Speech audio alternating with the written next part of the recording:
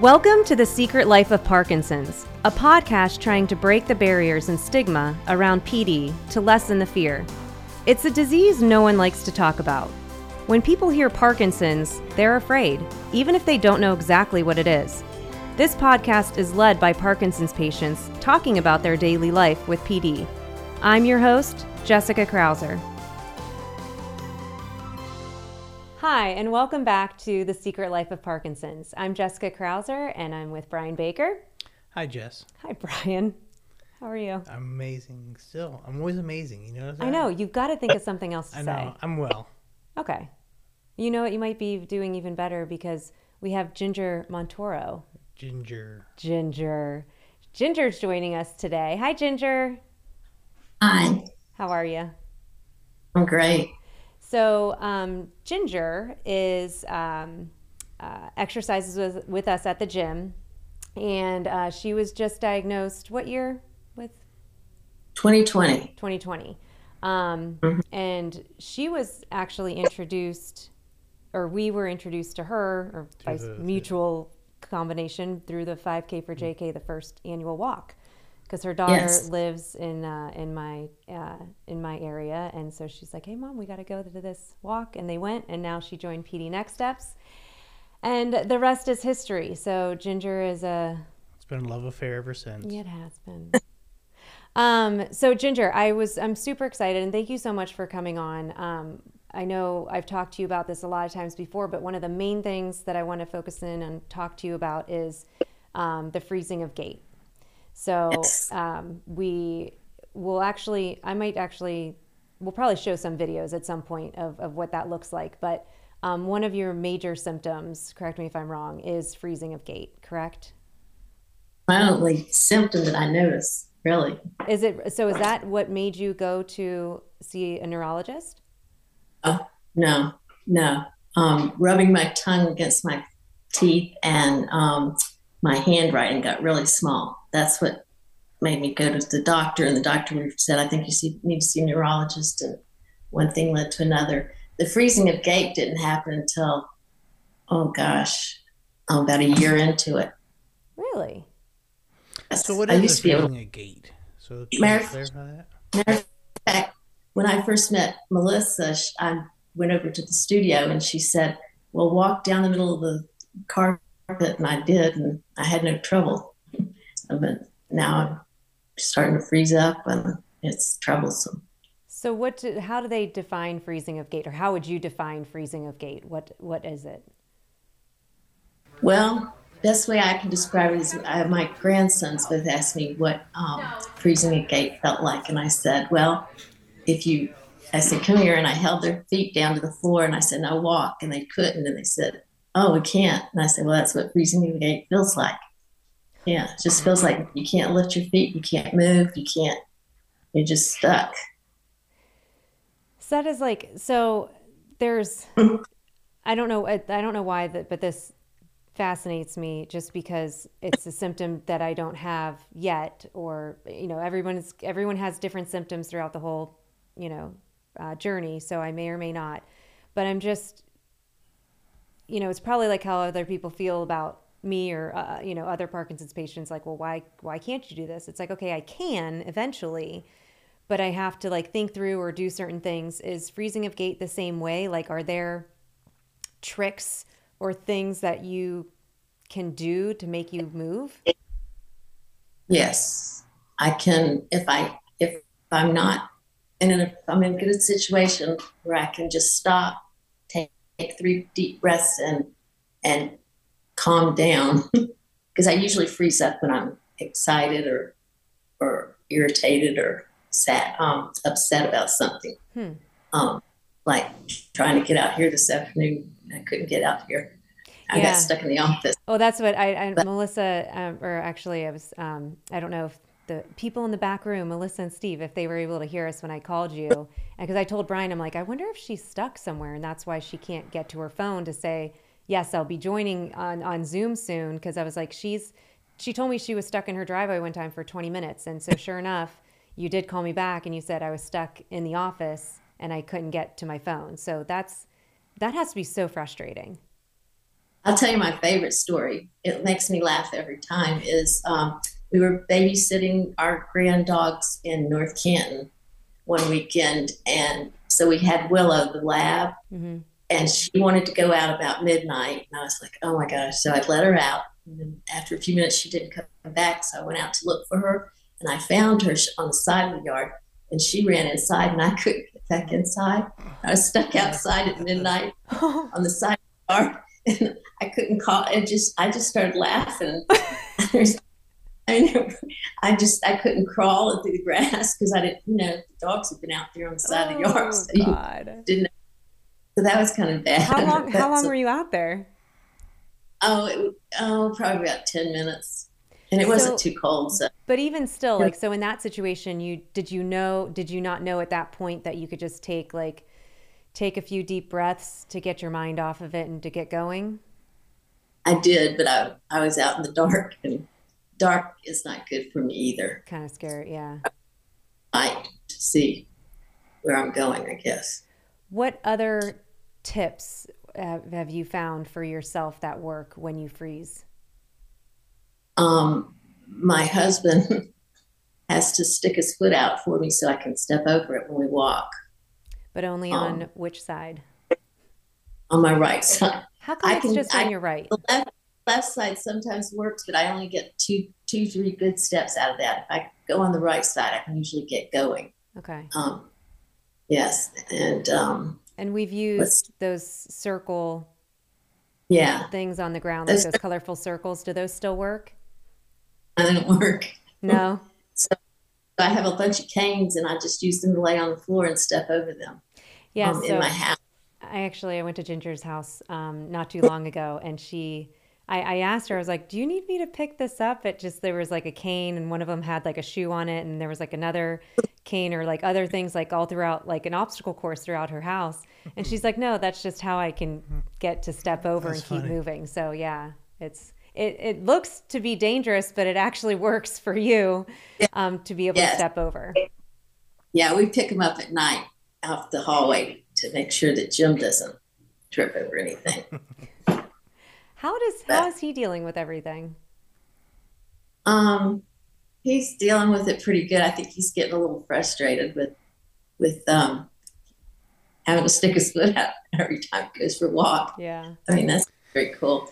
He leaves me in the car a lot when he goes in the grocery store. He'll say, oh, we just needed a couple of things. I'll just go in quick. And I say, okay, that's fine.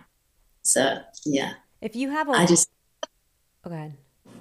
Go ahead. If you have a walker, can you walk constantly?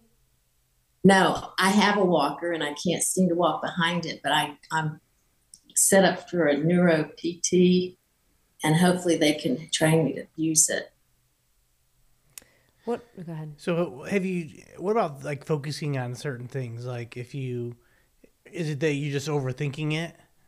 Do you feel like you're overthinking the freezing of the gait and you're trying to rush it versus maybe, like you said, taking a breath or focusing on like the door handle or something a spot on the wall? I just don't seem to be able to do that. They're going to put me on, what do you call it that you take for ADA? Ritalin. Oh, okay. See if that helps, because yes, I get in a hurry and I'm always trying to get there, and I'm trying to, so it's famous for me to try to cross the street, and if there's a car coming, I'll say, no. And Jill says, no, that car's like a mile away. I said, I don't care. I can't go until I can see a car. If I see a car, I'll freeze up. Sure as shooting. Have you ever tried any of those devices? Like a shot collar? No. Oh. Like that would work, I think. I've got a cane that has a laser light on it. That doesn't work, but I just bought a metronome to put on the cane, so that hopefully that will help me too. So the metronome, it's like a device that goes on your cane to make that constant like tick, tick, tick, tick, or whatever? Yes, you can buy the cane with the metronome, but that was real expensive, so I just decided to stick it. Can't you just do it on your phone, like an app on your phone?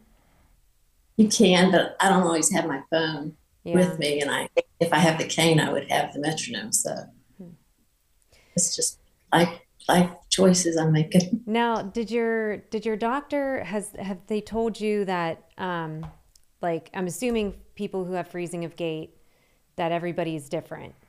So that some people might do well with audio versus visual versus what other thing am I thinking of?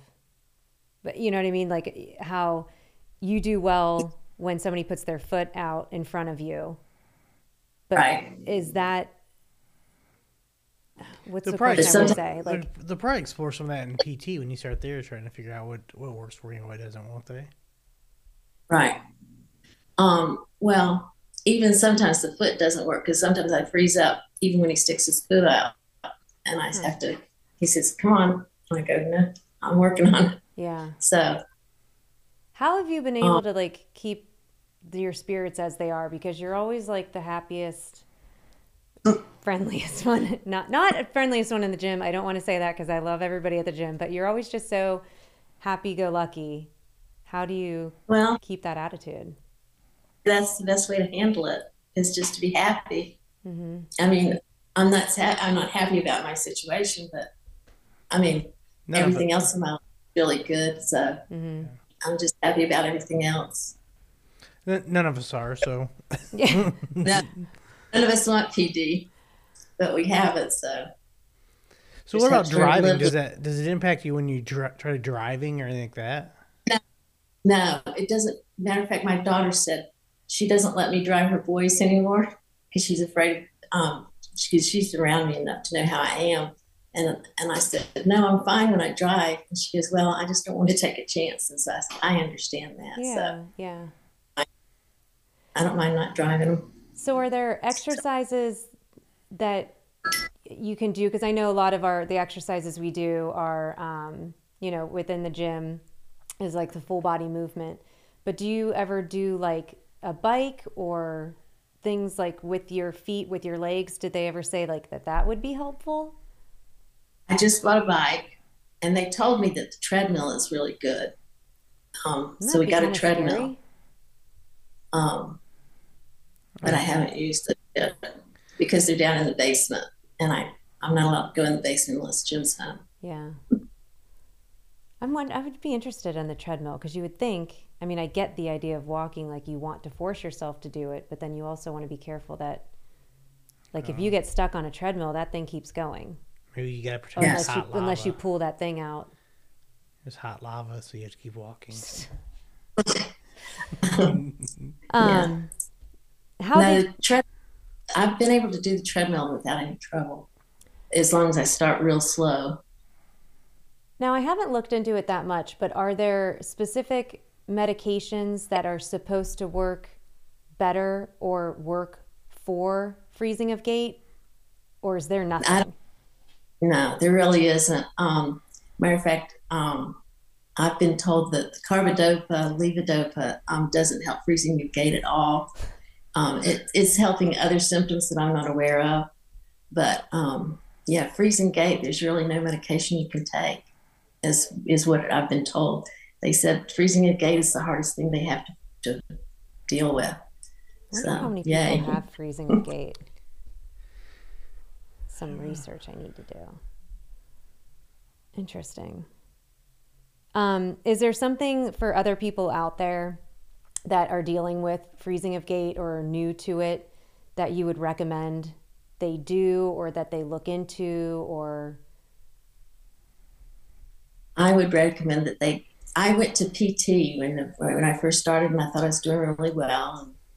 And then the last time I had PT, they said, "Okay, we've done all we can do." So I said, "Okay, well, most of what I did was with Melissa was the same as what I did in PT." But mm-hmm. what I found out, I should have been going to a physical therapist that specializes in movement disorder. So, um, yes, I Oh, didn't you do just went to that. a regular PT and there's like neuro PTs?